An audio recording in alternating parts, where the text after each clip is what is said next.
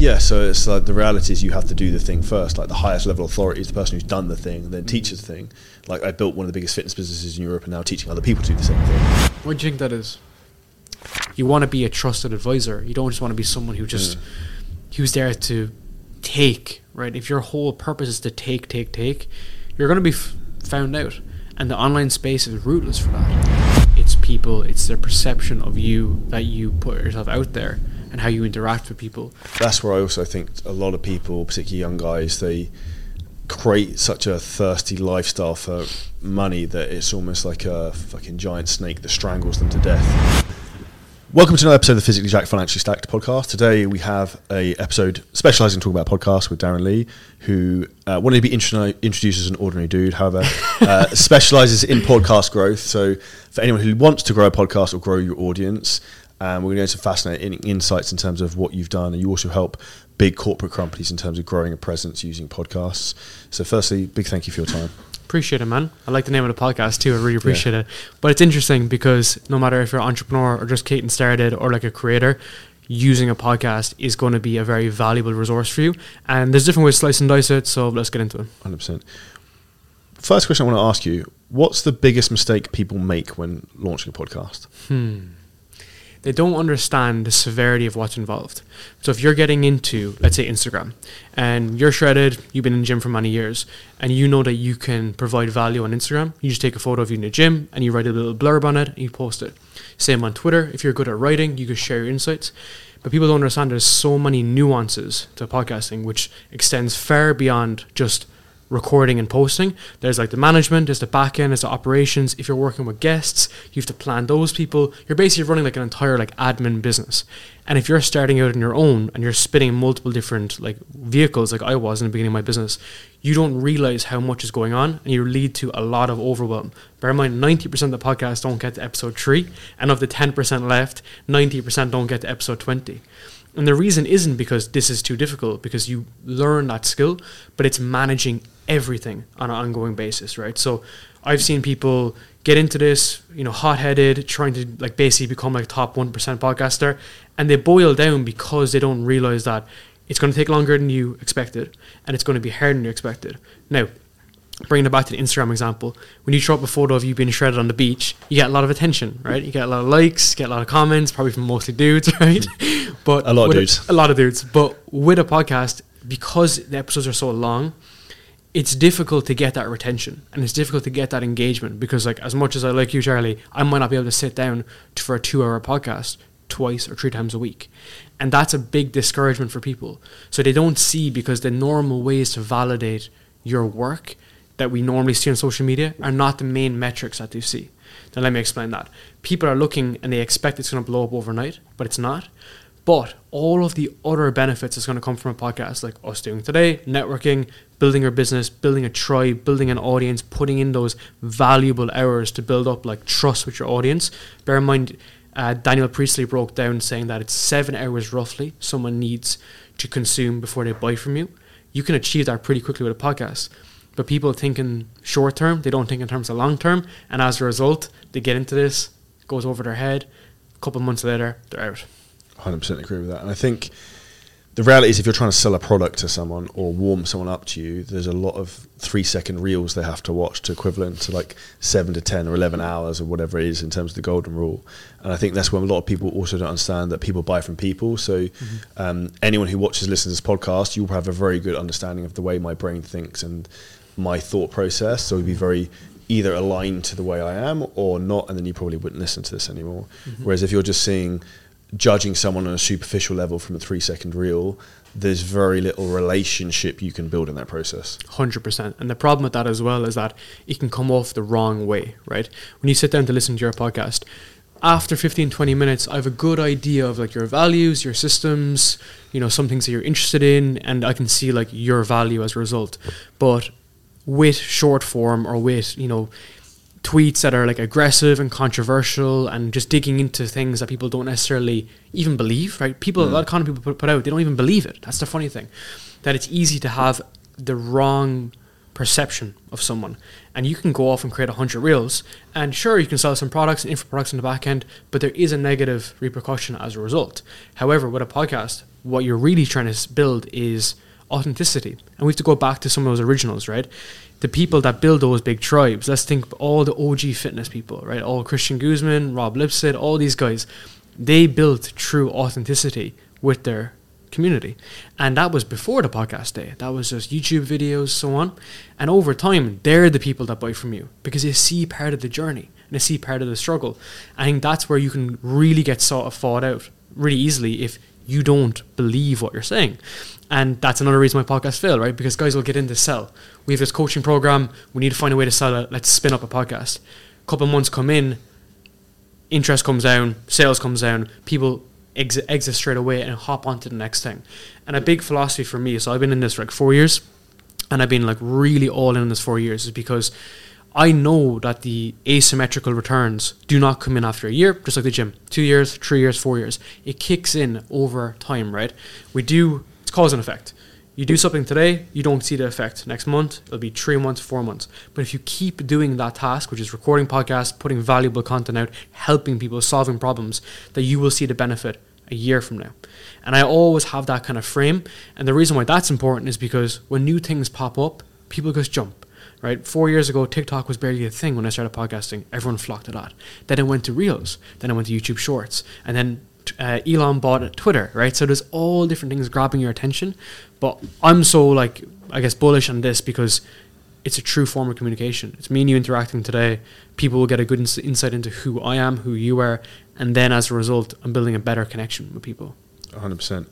When it comes to launching podcasts, do you have specific strategies people use to try and get more traction at the beginning so that it doesn't just hit full on deaf ears?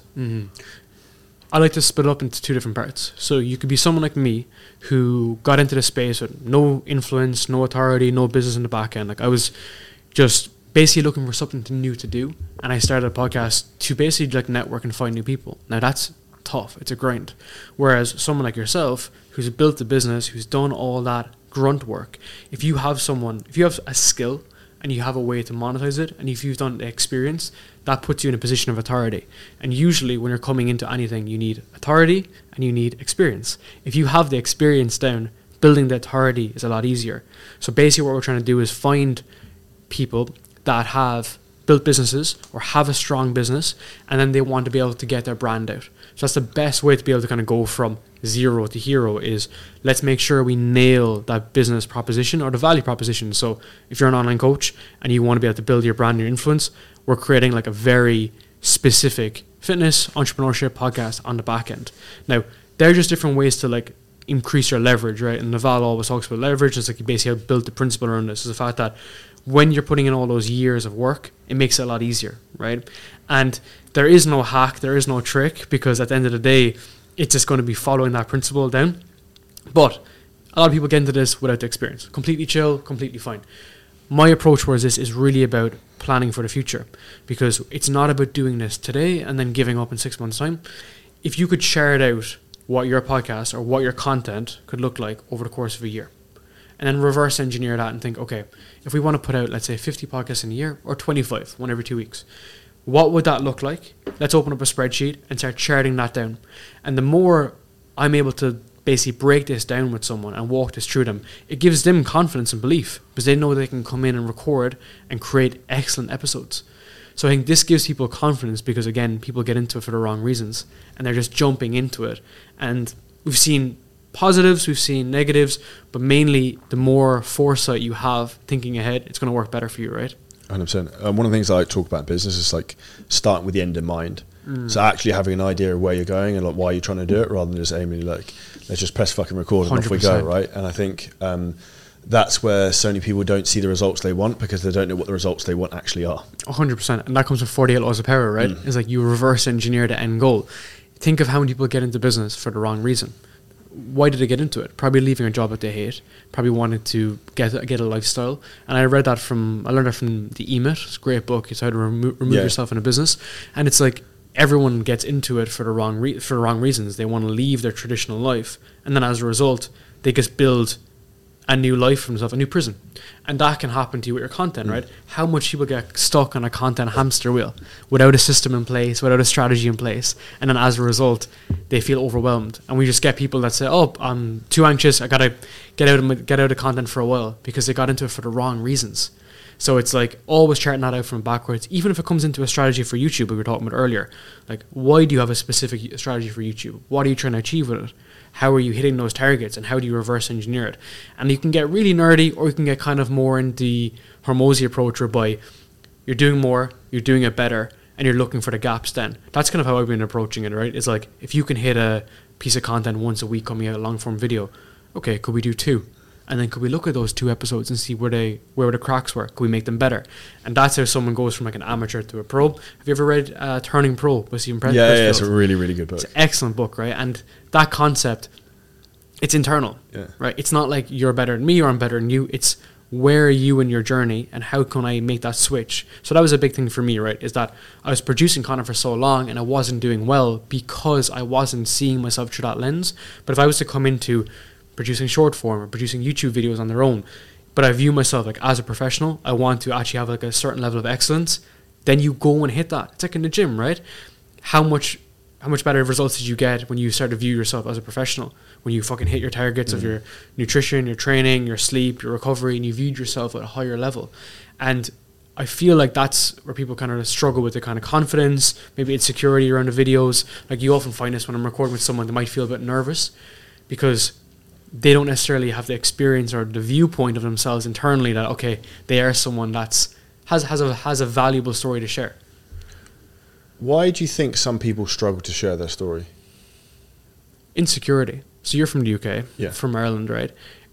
I imagine a lot of people Limited you hang beliefs. around. Exactly, but it doesn't happen in America, right? Yeah. So my partner is an American. Her dad, hardcore entrepreneur, like really hardcore entrepreneur all through his life. And when I speak to him, I can tell him my biggest dreams, and he's like, "Go do it." Whereas if in whereas if you're in the UK and Ireland, they're always, it's not always, but the mentality is kind of pulling you down from time to time. And I don't know what that is. Could be insecurity. It's something that maybe Dave could have done. So as a result, when you do have a great idea, you feel nervous to even speak about it. You don't do it in Dubai, right? If I just tell you what I want to do in Dubai, you'd push me on and you want me to do it because it's in that environment. But it's usually if people are coming from an environment that's not, I guess like social media growth or personal development growth or wanting to be able to kind of be someone who's different. If you don't have that environment, you don't want to share the stories. And I've really seen that happen over and over again. I see it a lot when people produce content, but they don't want to post. They don't want to post on LinkedIn, on Instagram. They don't want to post on Twitter. You can clearly chart to them how this will benefit their business, how much money they'll make, how much it will improve like their network and everything, and they still won't do it. And the concept of small poppy syndrome. Have you heard of that? Tall poppy syndrome. So they pull. Same in Australia, right? Same in Australia, right? So in Ireland in particular, that happens a lot. When you speak up and you want to do something different, people will try to pull you down. And unless you have a reason why you're doing it in the first place, like you're creating this podcast to help entrepreneurs or to help fitness professionals, well then over time that conditioning will actually knock you down. And how many times do we see this, right? It's people that don't have the confidence or don't have a social circle around them to keep on going. But that's what I think the beauty of social media is, because social media can become your networking circle. Because 100%.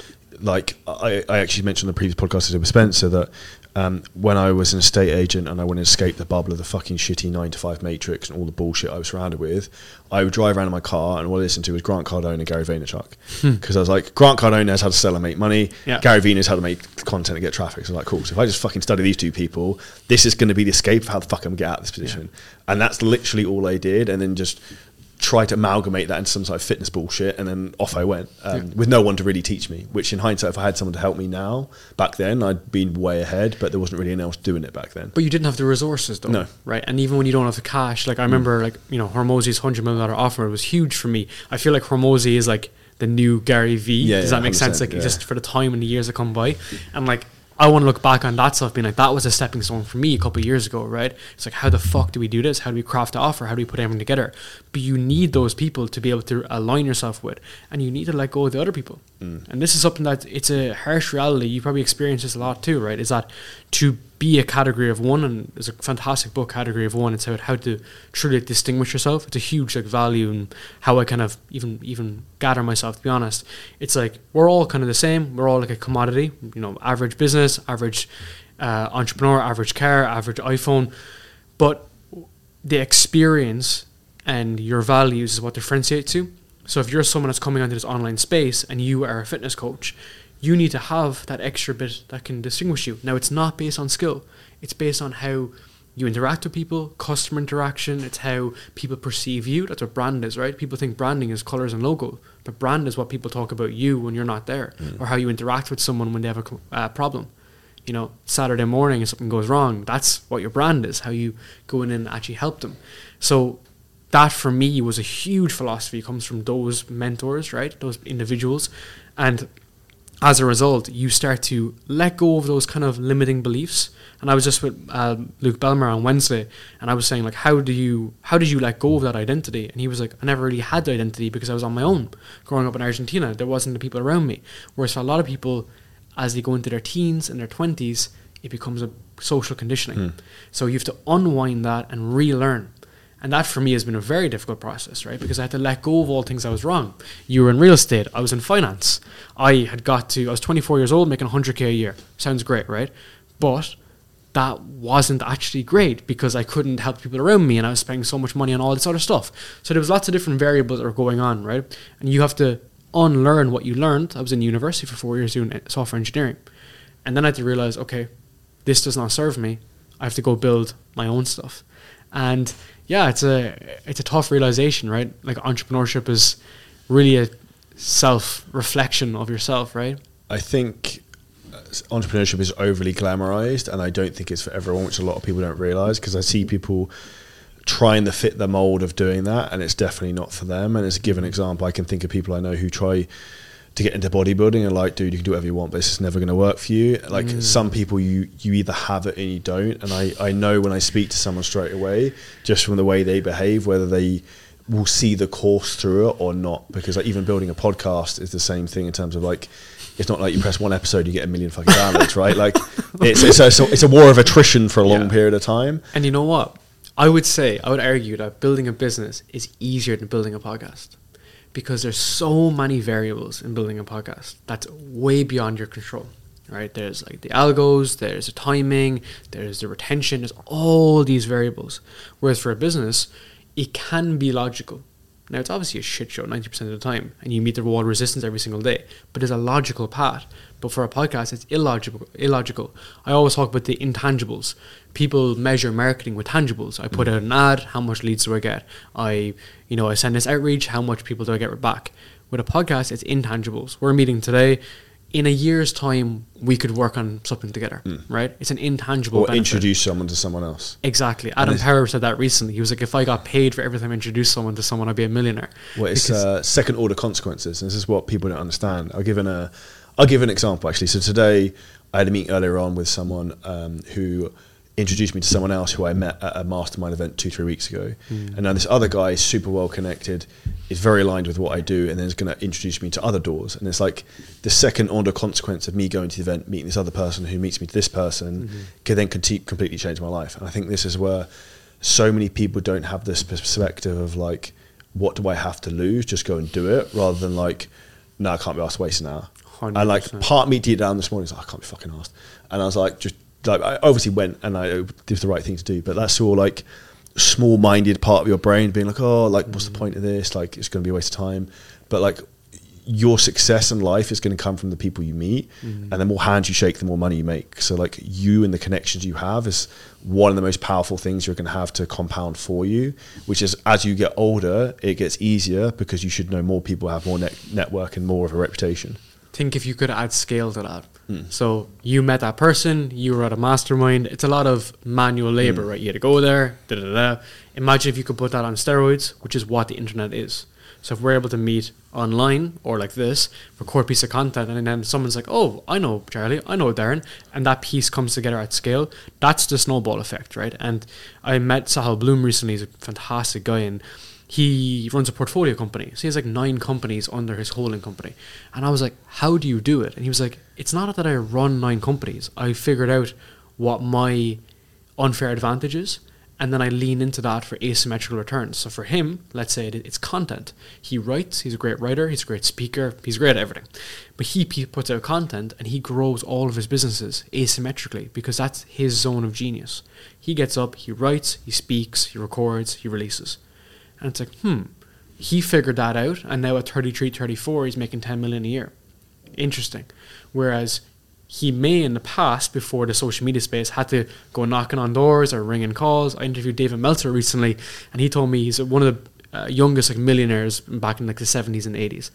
And he said that he was sitting at payphones with nickels, putting them in, ringing people in the lashing rain during during the wet season or whatever it was in America. And he's ringing he said he was ringing 200 people a day, cold calling on a payphone. And I was like, why? And he was like, because I had no other option. And I had no other option. What was he selling? It was a medical device sales or something like this. So basically, as time goes on, the tools get better and accessibility get better. Now we can never replace masterminds, and the feeling of being in person is incredible. However, you have to leverage the tools around there. People often ask me, should they just record in person or should they record remotely? I'm like, do both. Right? You see people like Chris Williamson, he'll record in person, he'll also record twice as much remote. And there's a stigma around recording online, which I don't really kind of agree with, because I think that if you have a nice setup and we have a good microphone and good camera and so on and so forth, you can get to huge scale. Some of my biggest episodes of all time have been remote podcasts. So mine. It's hilarious, right? And me as a nerd for podcasting might think, well, it needs to be in here and there needs to be lighting. But at the end of the day, your listeners, your customers, your viewers don't really give a fuck. They just want to hear something that solves their problem. I think this is a big issue, right? It's like, we're creating content. Ideally, we're looking to solve someone's problem continuously. A big, I guess, kind of issue I have sometimes with podcasting is that they're a bit about everything. Some relationship stuff, some business stuff, some life design stuff, and they're just kind of about everything. But if we hopped on today and recorded one specific topic, one specific area, that we know then that people that listen will solve that one problem, then one, they're going to be a happy listener. They're going to leave reviews, they're going to engage with you, and also you're going to have better content. And it's just being more intentional, right? You see the guys at the top, there's something about it. You know Sean Cannell? Yeah. So I went through Sean Cannell's courses and really went deep on his work and everything. And at the end of the day, if you're Mr. Beast or someone starting out, it's the same principle. You go into your video with one big specific idea. You think about how that breaks into some hooks. You think about how that feeds into the main episode or the main content. And then you think about how that feeds into other parts of your content, your business. And the reason for that is because we're not trying to record one podcast here and then we're done forever. We basically want to build a tribe, a really deep tribe that fuck with us, basically. So they will go and listen to other podcasts. They will go and interact with us. So we want to record several podcasts together and come back over the course of a couple of years and build strong relationships. And I think, again, it's a long side versus short side. Everyone's in the short side, right? And if you really try to juice that down, it goes into having long-term thinking. You've recorded 400 episodes, I've recorded 200, I've produced 500 in a year. And it's about how can we do this for a decade versus how can we do this for an hour. I think that's where mankind now has attention span shorter than a goldfish. So the problem is of trying to get people to actually do something like an hour-long podcast consistently when they're not seeing the result here and now is a very difficult thing for people to understand. But I still get people who we engage with, who come to us as clients, who watch a video of me on YouTube with Dorian Yates from 5-6 years ago. So awesome, that piece of content is compounding for me still, that I spent an hour on fucking 5 years ago. But that's the beauty of it, right? It's an asset. It's amazing, right? And this is why I always compare organic versus paid, right? So traffic from ads and so on and so forth, even for your business. It's earned, right? Of course it works, no doubt about that. But if you can get really good at producing organic content that's semi-automated, put on a scheduler, you build out this really deep content system, that has dividends to you forever and ever and ever and ever. It's going to keep on compounding. And you'll find this as well. If you look back at your analytics and you see a good day on your analytics, a lot of the content comes from the Dorian Yates video 5 years ago. It's older stuff, right? Because we think it's done, it's one and done, but it's not. It's the opposite. And that's why I love YouTube. We talked about this earlier, right? Podcasting is tough. It's a tough grind. But YouTube is the gift that keeps on giving. like, they just nailed it. They have videos from 5 years ago that pop up on your feed, and it's perfect, right? Whereas Instagram, TikTok, even LinkedIn, Twitter, 72 hours later, and it's over. Just gone forever. That's very much why we're pushing into this. And interesting you said that, because I looked at some of my YouTube analytics, my fitness channel earlier on, and I think out of the top 5 videos, I think the top 4 performing in the last 28 days were like 3-4 years plus old, and they were like really shitty made. I'd edited them. Like, I have no skills, but they were still getting like thousands of views a month of some like shitty video I made. So people are still watching it, which is interesting because it shows the compound effect. And also, this is why I love long form content, is actually when I'm dead, people will still be watching this stuff. So you're actually leaving like an online legacy that your future children and grandchildren can actually go back and call, like, that was my dad Charlie, that was my granddad Charlie when he was 25, when he was 35, when he was 40. Impact player, right? So just on the old videos, I would love for you, right, to get a trackable link and fuck them into those videos and check over the course of next year how many clicks you get. I guarantee you could convert users. You could create a specific link and just test it. Was in trying to pull them to the podcast?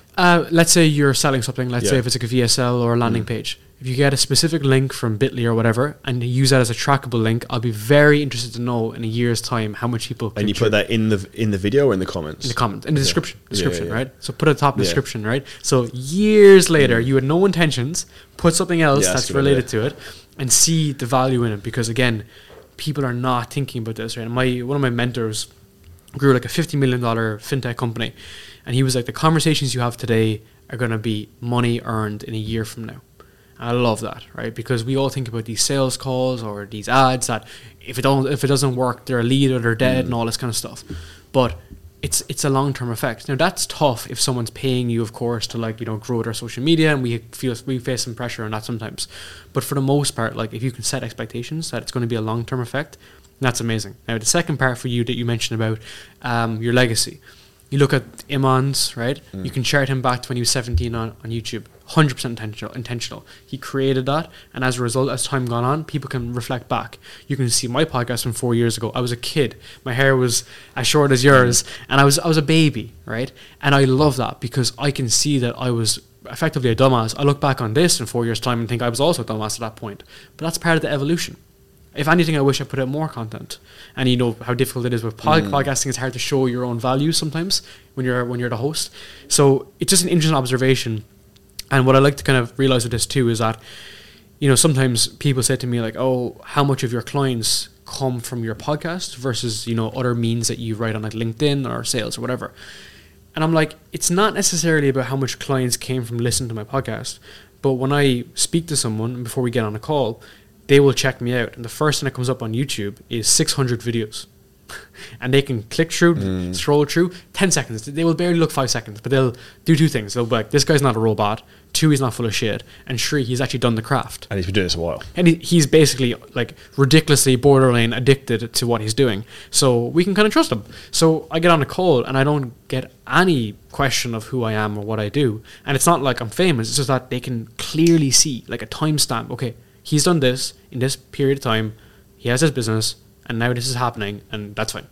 And it's that social proof, right? Because we need to have like an asymmetrical like form of communication. There needs to be a way for them to be able to interact with you, for you to interact with them. It's like dating, right? If you're back in the day on like dating apps, you can see clearly who's a catfish because they don't have a profile and they don't have detail. It just happened to level up from that period of time now, right? And it's the same in the business world. Do you think there'll be such a thing as AI podcasting? It's a good question. Like, I think the response is because if I can. So right now there's these AI chatbots. So if you have a coaching business, and you've also got AI voice. So like there's a system called 11 Labs for anyone listening. Like I could type in like, "Hey Charlie, how are you? Would you like to join 7-figure scaling systems?" And it'll send it as a voice note as of me. 100%, right? And there's like landing pages now doing something like that. And for sure, what could happen is you could come in here, and then someone could ask you, like an AI bot could ask you a question like, "Oh, tell me about your business," and then you would respond. Yes, but it kind of defeats the purpose, right? I worked in large tech companies before I went off to build a business, and it is crazy the amount of support issues we'd have around chatbots. Because people would just be like, I want to speak to a fucking human. I want to solve my problem. Can you just talk to me? Versus this random chatbot that's like, hey, we will be with you in a minute, right? So there's a bit of like, I guess like agony, a bit of pain that's not being solved by that. And of course, like AI will get better, voice recognition gets better, and so on. But you got to think about the use case. I'm not listening to you or to me right now for the purpose of like solving all of my problems in my life. That's what I'd go to Google for. I'd find out a specific problem. But here is the story and it's the journey, right? And we're trying to get more involved with you and my journey and so on and so forth. So it's kind of like, what is that use case? It's like when you see there's AI like girlfriends on Instagram, right? You see like AI like chicks on Instagram. It's like, okay, that's there and they get like likes, but it's like that defeats the entire purpose of Instagram because it's not sharing stories anymore. So I think what's going to happen is there'll be like a wave of this stuff. We'll see like tools being released and it's going to be kind of like Web 3.0 whereby people are like, oh yeah, that's cool, but I don't really want to use it, and it's just kind of going to fade out. But there will be some winners in the end. There's always some winners, right? There'll be some decent products built that will help people around AI, around podcasting. But we need to go back to, but we need to realign with like human connection and being able to really, really dial in to interacting with one another, because that's what people are most want, right? We have most men that have ever been lonely in their life. Suicide rate for men has been the highest it's ever been. And one of the reasons why is the lost connections. I interviewed a Johan Harry, and he describes in lost connection and stolen focus that with social media and everything, people feel more disconnected than ever. And this is pretty aware now, right? So with this type of communication, we're trying to bring that back. We're not trying to move that away, right? We can leave like AI and automation to business operations, sales automations, marketing operations. But when people are coming into here, we're coming for human connection. And I think COVID really pushed that forward in terms of people wanting more human connection, because that was taken away for a period of time and it's now been given back. One of the things you mentioned there was storytelling. How do you think people should storytell with their social media or even with their podcast and their personal brand? One of my best friends, his name is Tim Stoddard, he was a Metadrone addict when he was younger. And he overcame addiction. God knows how he did it, and now he's built like a huge agency. He's one of the biggest SEO agencies in America. He's an incredibly successful guy. And he says, you should always be sharing your experiences, not your advice, because your experiences is, you can't mess with it. He has experience, he was an addict, he overcame it, he did a few things to overcome it, and now he's better. That's his experience. It's not his advice telling you what to do. So he shares his genuine experiences, the struggles, the opportunities, the challenges, and he charts that through. And now he brings us through his writing, and it's helped tens of thousands of people. He built a company called Sober Nation, which is like one of the biggest, sobering communities around like alcohol and drugs. And that was not based on telling you what to do. It was based on experiences. So I think that's where people get into a lot of these problems with content, because they get on short form and they're like, you should do this, you should do these tips and tricks, where it's like, no, we should share what worked for me, how I've been someone who was down here and now I've changed and this is what I've done. It can be anecdotal. And if you have better than anecdotal is case studies, it's experiences, it's social proof. So you can start, if you're someone starting, you can start with your own personal experiences. So I'll give you an example for me. Kickoff Sessions, my podcast, started in my bedroom in Dublin with a $60 microphone with a money back guarantee from Amazon, because I genuinely believed that I was going to give back the microphone to Amazon. But over time, it got better and better and better, and I just stuck through the shit. And it was ups and downs, no downloads, some downloads, and then we started finding our rhythm and our pattern, and it was awful. I stayed up so late, got up so early every single week for years, and then we broke through. And that's my experience. I'm not telling you how to do it. Now, with all these processes, we can do everything different. But that's, I think, where everyone falls down on, because they lean into the guru mindset. And when you go from student to guru, is when everything changes, right? When you're a person who is the authority, there's very few people that know all the answers, right? And I'm always a student as a result. Well, I think it's that moment, as soon as you think you know everything, you know nothing. And that's why I think the people who know the most are always the ones constantly trying to learn. Because the people with ego are the ones who fall flat on their face. They see like short-term success, but there's not many people who can prolong it over a long period of time because of the way they act with that. So that's huge, right? Absolutely huge. I think I understand a little bit why the ego comes in, because a lot of people, they want to be seen as an authority. So we go back to authority and experience. When you have the experience, you want to be seen as an authority figure, and they think the only way to get like status or influence is to be the authority, to say this is how you do it, this is how you send emails, this is how you do sales, this is how you do marketing. And they try to set up that, not necessarily facade, but they do believe that that's like how you do it. But because of that, they've got rid of the student mindset. They're no longer a lifelong learner, and they're like, okay, I'm entrenched with this. And we see a lot of good young guys even in Dubai that build huge businesses, and they rise and they fall. And it's just a framing situation. Now, it's good to know what you know and to be like, all right, after 7 years in the trenches, I know this about building X. But you do need to have that forward side saying, okay, we want to go this place. It could be even personal. Internally, how can we get better, right? It doesn't have to be necessarily in a business, right? So I see it a lot. You often probably seen it a lot too, right? Because you've been in the arena for quite some time. Why do you think some people rise and some people stay there and some people fall? Complacency. So without starting with the end in mind, they get to the first milestone and they give up. So this is one of my kind of issues with Twitter, is the fact that people are like, oh, I'm at 10k a month, and I could say, I'm at 10k a month, and then now they teach you how to make 10k a month. But if you're limited to that mindset, you're never going to push on. And I think putting a number on it is the worst thing you could possibly do. They get to 25k, 50k, 100k, and they identify as that like number, and then that's their self-worth. It's their self-worth, right? And like, wealth is in the mind, it's not in your bank account. And if you think like how much money in the bank account contributes to who you are as an individual, you're a lunatic, right? Because at the end of the day, you don't even own the money. It's in the bank, right? Someone else has it. So people attach the wrong mindset to it, and they get that, I guess, kick. Now, as you've probably seen yourself, it's probably not that hard to get to 10k, 20k, 30k a month. So when that kicks in, they get the social validation for people beneath them, whereas they don't have people ahead of them to push it on. I was interviewing William Brown yesterday. He made 16 million in a couple of years, and I was just like, oh my God, I'm so far behind. But that was great because it made me hungry, and it gave me that ambition.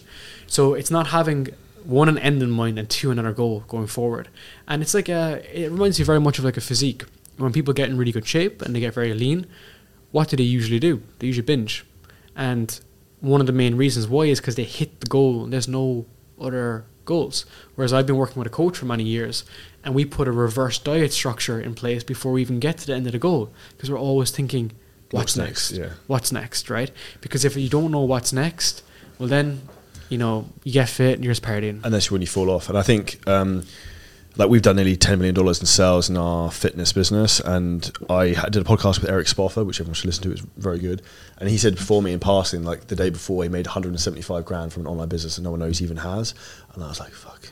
I was like, you motherfucker. So I was like, I need to work harder. I was like, but that's what you need, because it raises the bar of expectation. So in my 100%. Head, I'm like, okay, well, if he can do it, then I can fucking do it. Exactly. But it's also understanding why you want to do it, right? And then it goes to a deeper level. So I mentioned I was interviewing Luke Bammer recently, and my friend Tom was there, and Luke said he was making 120k a day. So every single day he opens people into his capital club and he makes 120k a day. My friend Tom afterwards said, like, how is that possible? Like, as in, I could never get to that stage. He was kind of saying intuitively. And I was like, yes, but you have to see what he's done to get to that point. It's been 8 years in the trenches. The story he's got. Exactly, right? It's what people buy into the narrative. Of course, right? And like, this is why he has 500,000 people on the demand side and 0 on the supply side. He has 0 spots available. And that's part of the journey, but you have to know what end in mind is. But also, for him, and for a lot of very wealthy people, actually not a lot, but some, they kind of detach from the numbers. And now they look at a more of a holistic view and looking at all the different kind of variables within your life, right? It's not just the numbers on the screen. And I think that's where people lead down a path of degeneracy, because they're following that down. And you've probably experienced that too, right? Is that like numbers on the screen? Okay. You're trying to fill an unfillable tank of happiness with something that can never be filled, because it's you're chasing a metric that's like to the moon, because it's like infinity. But all the answers are inside you, right? And that seems a bit woo-woo, but the more inner work you do, the more your business grows. Number one, because you realize you know nothing. Well, it's all a personal development thing. It's holding you back, right? Because if you could make $10 million a year, you really would. It's just you don't have the skills. You're not the right person yet to do that. So who said that? I don't know. Charlie Johnson, January 30th, 2024. But the goal is that you have to fill in that gap, and that's when you start to make the money you want, or you get the success you want, because you become that person. 100%. Whereas most people want the money and they want the success, but they don't want to do the work it takes to become the person. 100%. They don't want to do the shitty stuff, getting up hard early in the morning, trying to learn the skills, invest in mentors, all this type of stuff. And the investing is a big point, right? I think that comes back to the scarcity mindset and like the complacency you have for yourself. So I spoke to Will about this yesterday, and I was saying, why do you think a lot of these people don't get stuck in like 30, 40K a month. Now that's a lot of money to a lot of people, but people really get stuck in that range. And it's because with that money, they don't learn the skills to make 100K a month or 200K a month or 300K a month. And this is stuff that I'm even like kind of struggling with too mentally a lot of the time. The problem is they get comfortable. They get comfortable, but I think one of the reasons why is because they think, well, if I invest this money, then it's gone, and now I may not have the skills to go further. But you have to build a podcast, a business, a brand around fundamentals, not tricks and hacks. Everyone is looking for the trick and hack, the click funnels, the quick ad, the gimmicky stuff, but it all goes back to the fundamentals. So if you can learn like how to write, how to sell, how to present yourself, how to interact with people, how to figure out actual problems, how to understand people's current state, future state, and map all of that out, you can create the best content in the world, the best podcast in the world, you can create the best business in the world because you understand people's motives. And if you can understand how to make people tick and how to make people move, you can move the world. You can literally move the world at that point. The problem is most people view the way they deal with people, try and sell people, is on benefits and features, where as human beings, we aren't designed to work on benefits and features. We work on emotion. So if you 100%. understand what people's fundamental emotional needs are and you have a way to fulfill that, then they'll buy from you, they'll follow you, they'll listen to you, and they'll become part of your tribe. Whereas too many people try to talk about the benefits and features of listening to this podcast or follow me or whatever, rather than how you're emotionally going to fulfill the void that person has in their life. Like, as we said, filling more money in that doesn't necessarily cause success for people. It's other things that people really want, not just the money, which is a byproduct. Have you read Gap Selling? Yeah, that's a very good book. Fucking excellent. I'm meeting Keenan soon for a podcast, and he changed my entire view around sales. Because I used to think sales was getting on this call, shilling loads of benefits, shilling the features, and then like convincing that person to buy from me. A haggle. Exactly. Where it was like, and to be honest, it worked sometimes. Because I would be able to present myself kind of well and be like, okay, this is what we can do for you. Even though they're like, I want A, and I'm like, I'll give you B, right? Whereas he literally got into my brain and convinced me that let's just have a conversation. Let's find out someone's current state, find out the numbers. How are they doing in their business, in their podcast, in their life? Where are they? What's the impact it's having? What's the problem that they're facing? What's the future state? Where do they want to go? In their business, in their life, and even personally. And you would be amazed to see what you could do when you find out someone's true desires. And I'll give you an example that from a current client of us, actually, a fantastic guy. He was telling me that he wants to build this podcast and build this brand around his company. Company's huge, very big company. We had all these targets about what markets they're hitting, how we're going to penetrate the market, how we're going to even change like the voice to make sure it hits the right country because we're going to different markets. And then we started getting a bit further on. He's like, well, you know, I really want to write a book. Oh, so that's why you're doing this. So that's like a 5-year plan. I want to get into executive coaching. I see. So he had a 5 to 10 year plan. And I was like, what if we could do it in 2 years? You know, what if you can achieve your 10-year goal in 1 year, right? And not selling the dream, but just kind of walking through that process. And if I didn't truly understand what his desires were, 1, we wouldn't have worked together. And 2, I wouldn't have been able to help him. And what's beautiful about this is the fact that I can go into any sales call and be super chill, because at the end of the call, I can say, I can either help you or one of my friends in my network can help you, because I have a bunch of content friends and they can probably help you do something. And that's a beautiful thing, because you're no longer learning sales, you're just learning people. It's fulfilling other humans' needs. 100%, right? And my very good mate beforehand we're chatting about a few people and so on. He was like, the ordinary person is saying that the market is in a shit show right now. It's a calamity, it's a catastrophe and everything. I'm like, the ordinary person doesn't have the skills. They don't know how to operate in an environment. So when VC money was flowing, people were buying programs, people were buying everything. Sure, it's easy to sell shit, but when times are a little bit tougher, it goes back to the fundamentals. And that's why I could put you anywhere and you're going to succeed. I could put you anywhere. I could give you any product, you could sell it, because you learned the skills. And that's where I think the way I think a lot of people need to understand is I talk a lot about people's operating system needs to be upgraded. And where I'd explain that is, say if I give you Microsoft Word for a Windows computer and you try and put on an Apple computer, it's not going to work, right? So a lot of people, like, they try and learn skills, but their operating system's fundamentally fucked. So they need to actually develop like some of the harder internal skills in terms of like discipline, determination, like the resilience, particularly for an entrepreneur, shit goes wrong all the time. So that, like, these will underpin all the other like skills that sit on top of it. And if you don't have that, like the burning desire to be successful, you can be the greatest fucking salesman in the world, but if you can't be committed to turn up every day and do it, then you're not going to be successful. And it's like you mentioned about people who they rise and they drop off. It's because their operating system, their mindset's not in the right place, so they can stay at that peak performance level. 100%. And for me, it's like I want to keep going up and stay at like in that upward trajectory, not shoot up and then shoot down. 100%. And I'll give you a personal experience of that. So I remember, we run a service business, to keep it simple, cash flow positive, great margins. And when I started out, we kind of got up to like, let's say 20K a month. And we were just there for ages. And I was banging my head off the table, doing outreach, getting on these calls, closing nothing. We were there for a long time. I would say about 4 months. And I was like, maybe it's me is the problem. Maybe it's not my business. Maybe it's not my offer. I'm good at writing. I'm good at speaking. I'm good at marketing. Maybe it's not that. Maybe it's the internal work. And I was like, okay, let's look at how I approach things. I was quite anxious. I was rushing. I just wasn't really dialed in mentally. And the more I started to work on that, and just this can be very small changes, that's what made the biggest impact. And I became to slow down. I became to be more relaxed. I became to approach things from a first principle basis and much more logical.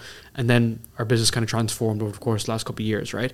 I think that was really a nice kind of stage, because now, even many years later from starting the podcast, I'm now at the same point whereby I'm like, to get to the next stage, I need to do the work again, right? And I think every man's bookshelf should be a combination of like tactics and then like history and philosophy. Right, so you will, if you see my bookshelf, it's like hardcore sales, it's like writing, it's storytelling, it's marketing, and then you'll have like some random book on like Chinese history and Art of War, literally, right? And it's an equivalent of that, and a few other ones as well. And I read a lot of like Napoleon and so on, and looking at how that operates, I'm like, interesting. So he rose up, was completely against his people.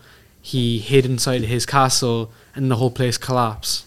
I wonder where that's happened over and over and over and over again. Ego getting someone, right? And I just, to look at the future, to understand the future, you just have to look at the past, right? Well, yeah, it's the success and failure leaves clues. So it's like, it's interesting. I don't know if you've seen the Napoleon film, but I watched that, and I took so many lessons of like excellent leadership from it, and then also huge ego when like he wouldn't let his pride be hurt and wanted to keep going, which led to his downfall. And I think sometimes quitting is a good thing in certain scenarios, but I think we have cognitive bias too much sometimes. That say if you're CEO of a business and you're like, we're doing this, and you've started it and you're 3 months down the road and it's still not working, like everyone's like, this isn't a good idea, but you're like, we're still fucking going, because you're like, this is your baby, you're not willing to be wrong. And I think the people who are the most successful, the ones who are willing to admit they often make a lot of mistakes. 100%. And if you look at business as well, it's like, it's okay to be wrong 9 out of 10 times, because the 10th time can be like one home run that's equivalent of hitting 1,000 home runs, because of the amount of leverage you can get in businesses. What's interesting there too is like survivorship bias. So we historically look at like the entrepreneurs who remortgaged their house and they won. We look at people who changed their company culture and it worked out, but we don't see the people who remortgaged their house and it fell apart. We don't see all those like negative consequences, because as you said, business is like multifactorial. The results you get for one person could be completely different for the next. I remember watching a Charlie Morgan video on that, being like, the goal is to get results for everyone asymmetrically. If you can get 7 out of 10 results for 150 clients, that's what's going to build a huge business and a fantastic like machine, versus up, down, up, down, up, down. And that's where most people are kind of residing in their brain, right? Because they will attach their own values to the 1 or 2 successes that they had. And that's why this is tough. And that's why, like, in the percentages around businesses is crazy, right? Here it's delusional, but it's amazing that it's delusional, right? Because we see the best of the best here, right? Which is very interesting. But I wonder how much people have been washed out. A lot, and I think that also though it warps your perspective a little bit when you live in somewhere in Dubai, like Dubai, because all my friends are like, anyone close to is probably a millionaire. Anyone who's my friend is an entrepreneur. I don't know anyone who has a job. Like, I actually don't have a friend who has a job. And actually, I remember, this is a really good story. This is a true story. I went to my girlfriend's friend's baby shower, some bullshit, right? And I remember some guy got introduced to some guy, started talking to me, and he started trying to give it Billy big balls that he got promoted and had some job and whatever. And I was like, Charlie was just looking, like my girlfriend's called Charlie. She looked at me and was just like smiling and just laughing. And I didn't say anything, but only like that was the exact bullshit that I escaped, because like the perspective of what success is very dependent upon the environment of what you're exposed to, right? So when your 5 best friends are all multimillionaires, that's the minimum bar standard. But if your 5 best friends are all like, I want to be an assistant account manager at an insurance company, that's the standard. So define your standard. It's conditioning. And I have many stories around that. So I came from a finance and consulting background, and the problem that I had in that world was the fact that no matter how fast you want to move or how great you are, you're capped because the system. Same as mine on stage. Right, exact same system. I was 22 years old managing a $1 million budget on a massive consulting project. I was 22. And at the end of it, it went really well. And I was like, all right, let's get super promoted, whatever. And they're like, oh, no. You sit down there. You're not moving Well, they pigeonhole you. They just want to stay in the box because you're a cog in the machine. Of course, right? And then that was part of the unwinding process. And I was able to clearly look at that, see it was an absolute scam, and then look at the other opportunities. And everyone that you met as well, right? They would probably go back to making $5,000 a month on their own versus going back to that life, right? Because it's earned, right? And Dan Coe says if you don't have a plan, you'll be assigned a plan. And that's unfortunately the truth of the UK and Ireland, right? Well, it's the beauty of entrepreneurship is you live by the sword, you die by the sword, right? 100%. So as long as you're willing to like wield the sword and have a go and keep swinging, then you're still in the game. But I think too many people are too afraid to pick up the sword in the first place to start. But also, like, failure isn't even a thing. Like, if you think about like humans, right, and go really deep. You fail when you die. That's the end. Exactly, right. And also, if you want to put a term on like failure, it's only when you give up, right? So if you quit and you leave the arena, like you can put a term on it. But for the most part, like it actually doesn't exist. It's not even a real thing. If you look at like throughout like all centuries, no other mammals look at something and say that's a failure, that's a success. Right? And even if you were to look at the flip side of failure in terms of what success is, I wouldn't walk down the path and say successful, non-successful. It's arbitrary. And this is why wealth is a mindset. It's multifactorial. It's not about how much money's in the bank account. It's how good your relationships are. It's how good your mindset is. It's how good your physique is, how good your health is. And having that attachment is an awful way to look at it. But again, it comes back to school. 40% was a pass, 39% was a fail. And that's social conditioning. Like, those actual terms aren't even real. They're just things that just were made up. They're literally made up to put you in a box. Well, that's what I think is interesting. I heard Stephen Bartlett talk about it, about the definition of happiness is when you basically meet the standards you expect for yourself, which I think is sometimes something I struggle with and a lot of entrepreneurs struggle with.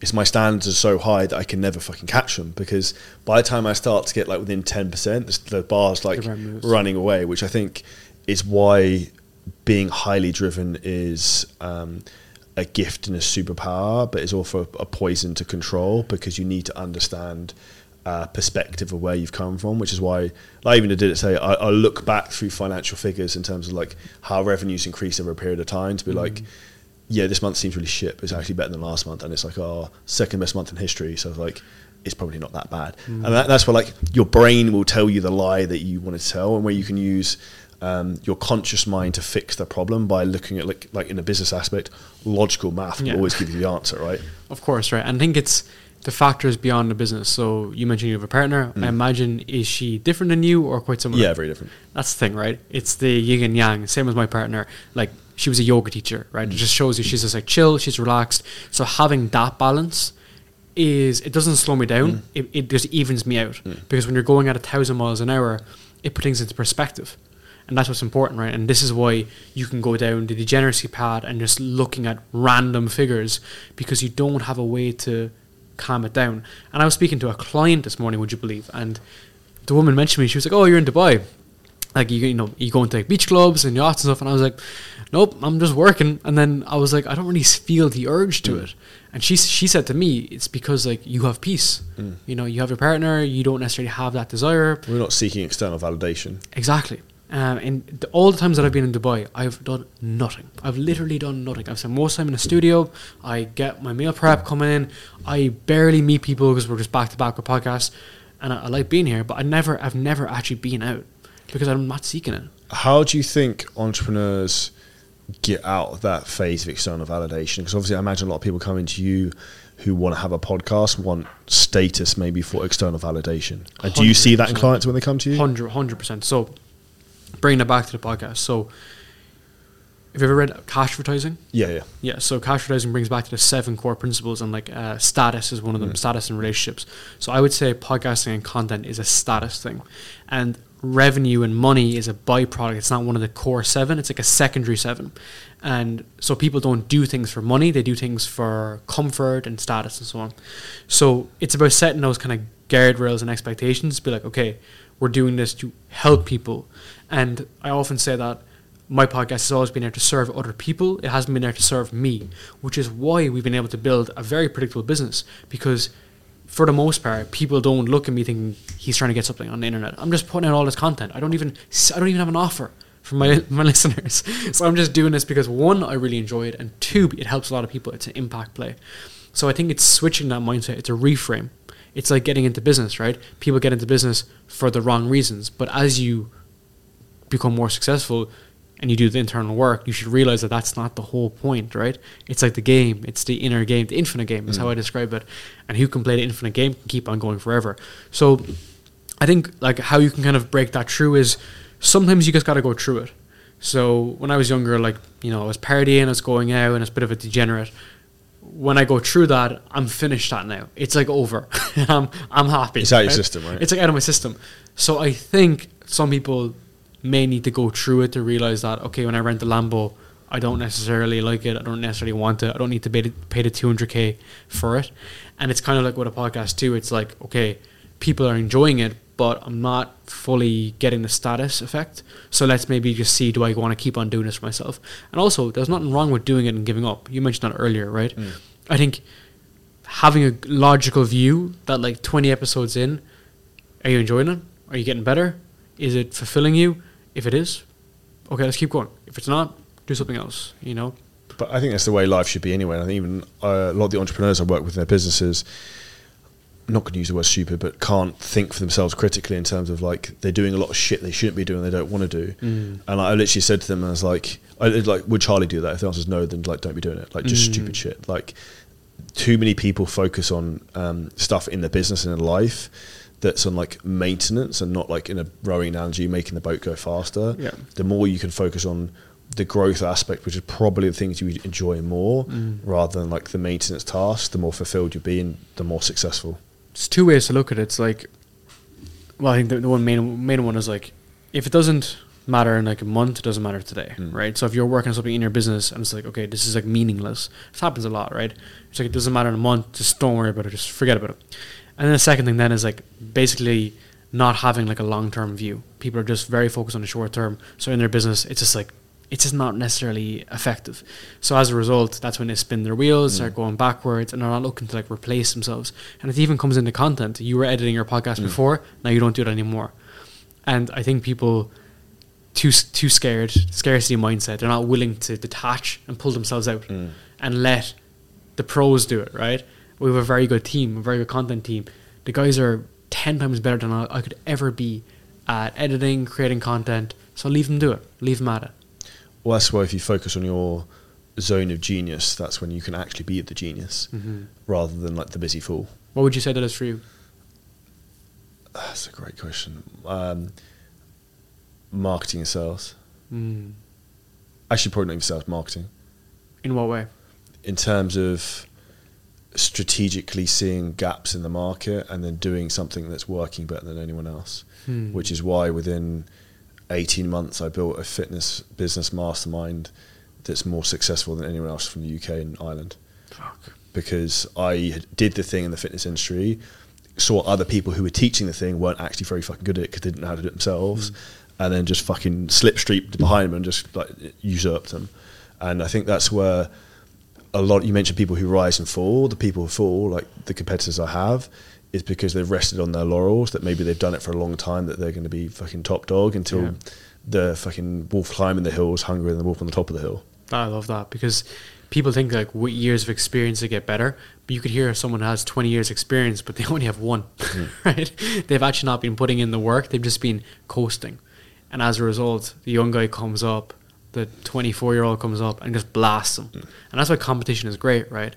And but Peter Thiel said competitions for losers, which I agree with. Like, you have to work on yourself, but to find that opportunity, like, there's no better way, I think anyway, in this kind of like online business space than to look at other businesses and then just be like, let's just do that better. That's how I've built both my businesses. It was a whole idea within mine as well. Because you find proof of concept that works, and like, well, he's actually pretty shit at what he does. Like, I've done the thing he does. I'm much more like likable, and more people will more resonate with me. And I'm also going to outwork him and fucking trounce him. So if I think I'm better than him anyway, I'm willing to put in more work than him. I'm willing to outsmart him in terms of the way the processes he thinks. There's no way I'm not going to fucking beat him. So my background was in software engineering, and the whole idea was like invent something, create an app, invent something. I was creating a digital passport. On one side I tried to create. I was trying to get funding for it. Obviously didn't get funding for it. I was creating a marketplace for salons and getting a haircut, which actually would have been a good idea during COVID, to be honest. And I was creating a bunch of these different ideas. And because I was putting a square peg through a circle hole, it was just awful. I was trying to like create a market to find product market fit. Whereas when I'd create a podcast for so many years, I was seeing that 90% of podcasts don't get to episode 3, and then of that 10%, 90% don't get to 20.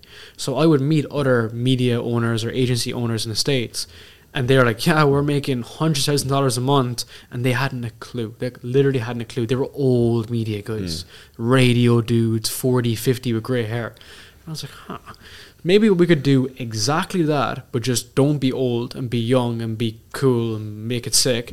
And we did that. And looking at their prices, we were able to charge way more and sign year-long contracts with massive companies.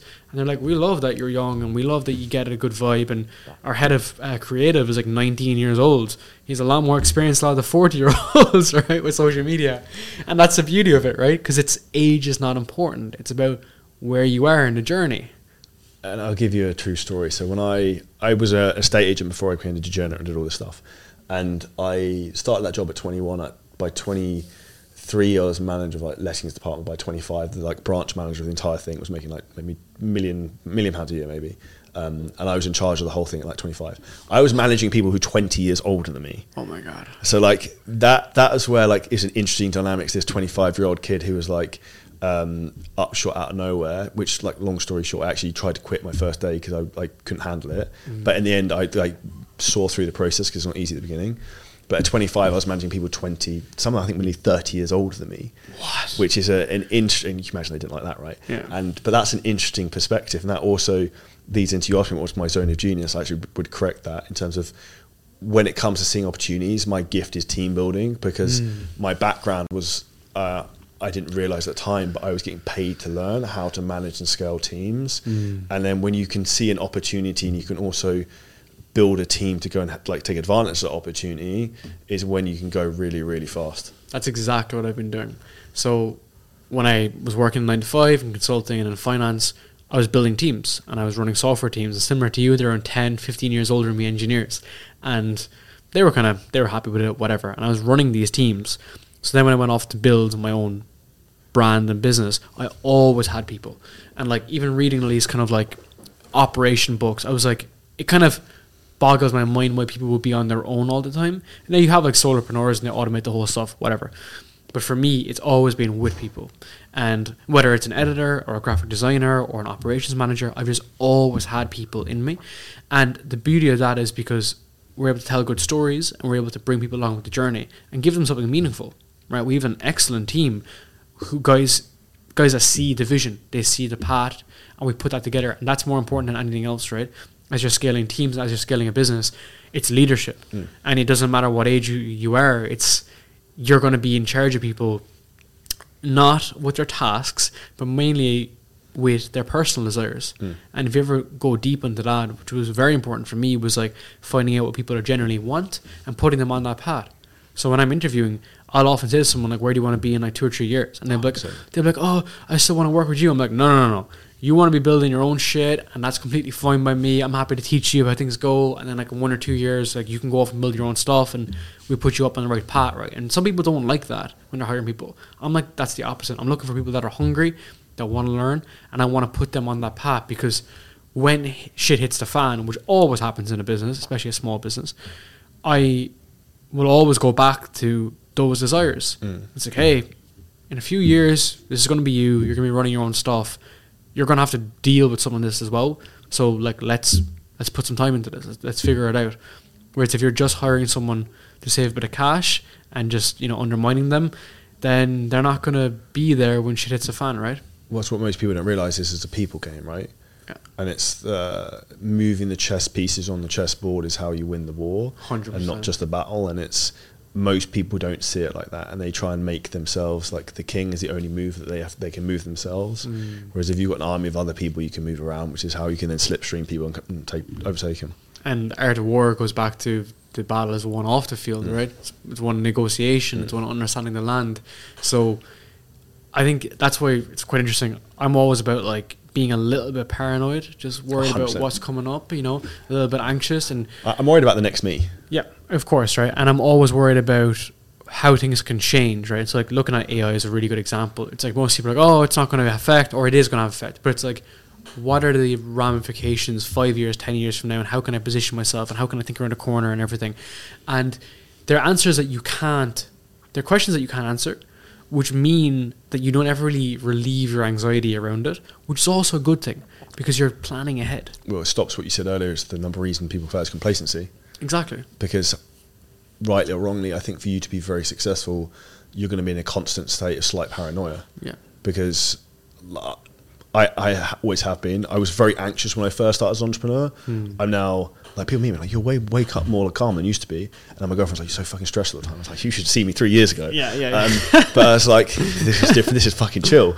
But that's the thing. The reality also is like, as your skill levels rise, it's easier to deal with problems. But also, secondly, is like as your exposure to shitstorms gets like larger, it's just another fucking day. So it's a problem solution continuum. Well, that's life. Yeah, you second you solve a problem, you have another problem, right? At first, not making money sucks, and then the next paying taxes suck. Yeah. It's just going to continuously move up, but that's part of the struggle. But what's nice about that is like, if you can fix the money problems, then like all the other problems exist. But if you are building from a position of I don't need the money right now, you make better decisions. It's way more logical. You're not going to do dumb shit. And I often just see a lot of people fall in that cracks. Even like with podcasting and content, they'll use it as a last resort to save their business and brand. Well, that's where I also think a lot of people, particularly young guys, they create such a thirsty lifestyle for money that it's almost like a fucking giant snake that strangles them to death because they can't then put the resources into their business because they're trying to make quick cash all the time rather than look at like the long play of a compounding reputation and brand. Brand is interesting, right? Because it's something you can't control, right? At the end of the day, it's your customers, it's people, it's their perception of you that you put yourself out there and how you interact with people. Like, brand is completely fine when everyone's going fine, it's a Friday evening, and you're like, yeah, I'll take 15 minutes for that call, so on. But when shit hits the fan, that's what you're going to be known for, is in those instances. And it's a very important value of me, is like how we interact with people and really, really solve their problems, not for today, but forever, right? Because you want to be a trusted advisor. You don't just want to be someone who just, who's there to take, right? If your whole purpose is to take, you're going to be found out. And the online space is ruthless for that. Well, I also think that the majority of people on the online space, in particular in my industry, teaching, say, people to grow their businesses are charlatans. They're teaching something that they've never done themselves. So it's like, have to do the work. Yeah, so it's like the reality is you have to do the thing first. Like the highest level authority is the person who's done the thing and then teaches the thing. Like I built one of the biggest fitness businesses in Europe and now teaching other people to do the same thing. Yeah. So I understand the strategy and the tactics and also the mindset changes you need to go through as your evolution. And I think that's where, like, if you're listening to this right now and you're making 20k a month, you're like, oh, cool, if I get to 100, that'd be amazing. You make 100, and then suddenly you make 80k a month again, you feel physically sick of making 80k a month. But if you said that 12 months ago, but that's the fucking best thing in the world. What do you think that is? I think for people who are driven, it's the fear of going backwards and the paranoia. Because if you go one step, 2 steps forward and you start to go one step back, the fear of going back into the matrix of the estate agent or software design or whatever, like that I think is what makes people kick back into arse. But I think what's important is that is a good thing to some degree if you utilize it in the right way to like manifest the directions going forward you need to take. It's interesting because, like, if your lifestyle doesn't increase to 80K a month in expenditure, it's fine to some degree, right? Like, I often say that. So, like, living in Asia for many years, I've had places that I paid for, like, in cash, like a year or two down. Like, you have to do it sometimes. And because of that, it's actually like a burden off my chest. I'm like, if things blew up tomorrow, I'll be good for like, live, yeah, I'll be good for like a year or two, right? I could figure it out. And I just kind of sometimes like use those as like anchors to be like, right, I'm building something that's valuable, and I know that there's a really good like positive return on like impact it's going to have with people.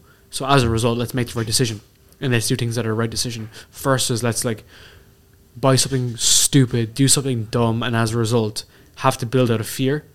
And the whole idea in the beginning was to move from that period of whereby you were fearful of going back to the job and transition out of that. And then for everyone, the number is different, right? But it goes back to the inner work. You know, your business is a reflection of you. 100%. To finish up, what would you say is the best thing you've done to focus on your own inner work and to put yourself in the right place, so then you can maybe present yourself to the world as the person you want to be on a podcast or on YouTube or on social media? Eliminate all the other stuff. Like so what? I was like, I was into like being in the best gyms to meet people in the quote unquote network and all this kind of stuff, and I was basically like wasting a lot of additional time that I could have done on like my own internal work. So every hour of my day was filled with something that could be something to do with work, which is great, could be something to do with training, could be something to do with my partner, but it also could be with dumb stuff, just either like on the internet, interacting with things I didn't need to interact with, or let's say just like hanging out in the sauna for a bit too long, whatever. So I was filling that time whereby I knew if I could reduce that down in the elimination. I learned this a lot from Charlie Morgan as well. It's like eliminating everything down to have a narrow focus. The more close in with my focus, the better returns. So if you imagine like a magnifying glass, if you're trying to catch a fire with something and you're looking at the sun in Dubai and you put a magnifying glass down, you can light that thing on fire super quickly. But if I'm using a massive mirror, I don't have the same focal point. So when I was able to take a lot of dumb stuff out, so for me it was like training nearby my house, getting a really good gym nearby. It was getting like pretty much like a chef making my food every single day, just dialed in very, very close. Eliminating a lot of bullshit, so I don't follow a lot of people on the internet. I'm very much focused on what I need to do, what I need to achieve. That one, I became a lot, I guess, more content in where I was and what I have, and it made me appreciate what I have more. Like I have like 3 dogs that I love, I have a partner that I love, a really good lifestyle. Like I'm not going broke. Like I'm pretty happy with how things are, and I have a lot to be grateful for. And then as a result, when I get up in the morning and things are a shit show, it's like, all right, okay, we fix things, we'll figure it out, so on and so forth.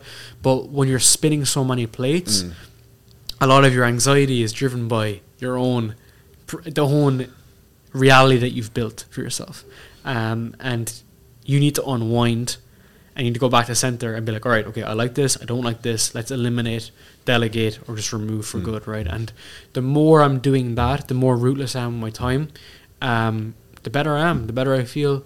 I hang around people that lift me up, like today, like this is a fantastic conversation, and I'm around these people that really lift me up versus drain my energy, and most people don't do that work, which is tough. I absolutely agree. People in life either give you energy or take it away, and I think that's probably the big thing I'd finish this up on for everyone to take context from. Where's the best place for people to find out more about you, podcast? YouTube, Darren Lee, kickoff sessions, or for Spotify, and Darren Lee on Instagram. Awesome. Big thank you to that. Thank you, brother. Appreciate it, dude. Appreciate it. For everyone listening, make sure you like, subscribe, and we'll see you next episode very soon. Smashed it. Cheers, dude. That's good. Great host, man.